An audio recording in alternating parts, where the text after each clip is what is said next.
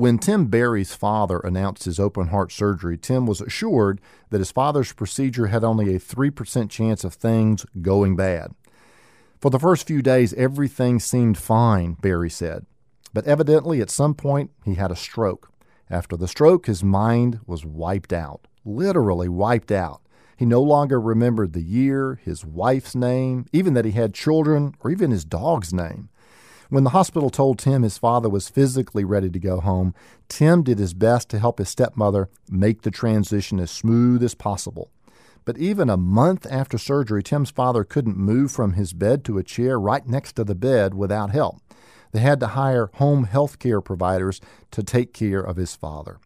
Tim said, when we met with the home health care provider, they were going to charge us $30 an hour for the normal help and $90 an hour if we needed a nurse, which would be required for things like tube feeding. The bill for only a week's worth of services was nearly $2,000. Do the simple math. That's over $100,000 a year. What a messed up situation, Tim said. You want to provide the best for your family, yet you have to factor in the money situation as well. In the midst of this all-too-common tragedy, Tim learned 3 valuable lessons that he passes on to any who will listen.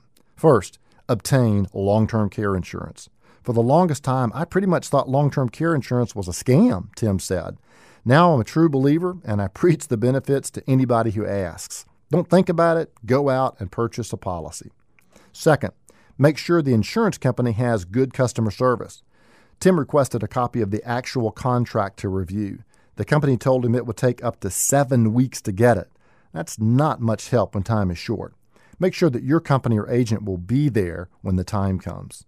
And third, get your estate in order.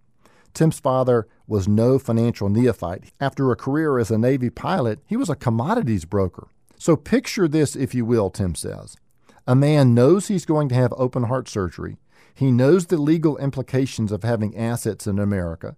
He knows there are tax implications of being married to a non-U.S. citizen. After all, his wife was Norwegian. He had also just sold some family land via an installment note for over 7 figures. And guess what steps he had taken to plan his estate? He had a 16-year-old will, and my stepmother, well, she didn't even have a will. Apparently, they had gone to a local attorney to have some documents drawn up, but they'd never gotten around to getting back to the attorney to sign the documents. Well, Tim's experience also led him to strongly suggest the use of properly drafted powers of attorney. Make sure that all the applicable banks and brokerage firms have approved your power of attorney forms, as having them rejected on the technicality is the last thing you need during a time like this. Tim says, I used to always joke with insurance agents about the corny line about life insurance being the greatest love letter you could ever write your family. Now that I've gone through this experience with my father, I truly believe a long-term care policy, as well as properly setting up your estate, is the greatest love letter you can write your family. Remember to use experienced and licensed agents when dealing with insurance and attorneys when dealing with legal matters. Tim's final advice? Don't push tough decisions on your family when they're going through emotional turmoil. Give them clear-cut guidance and direction as to exactly what your wishes are. Good advice. Offering you wisdom on wealth, I'm Byron Moore.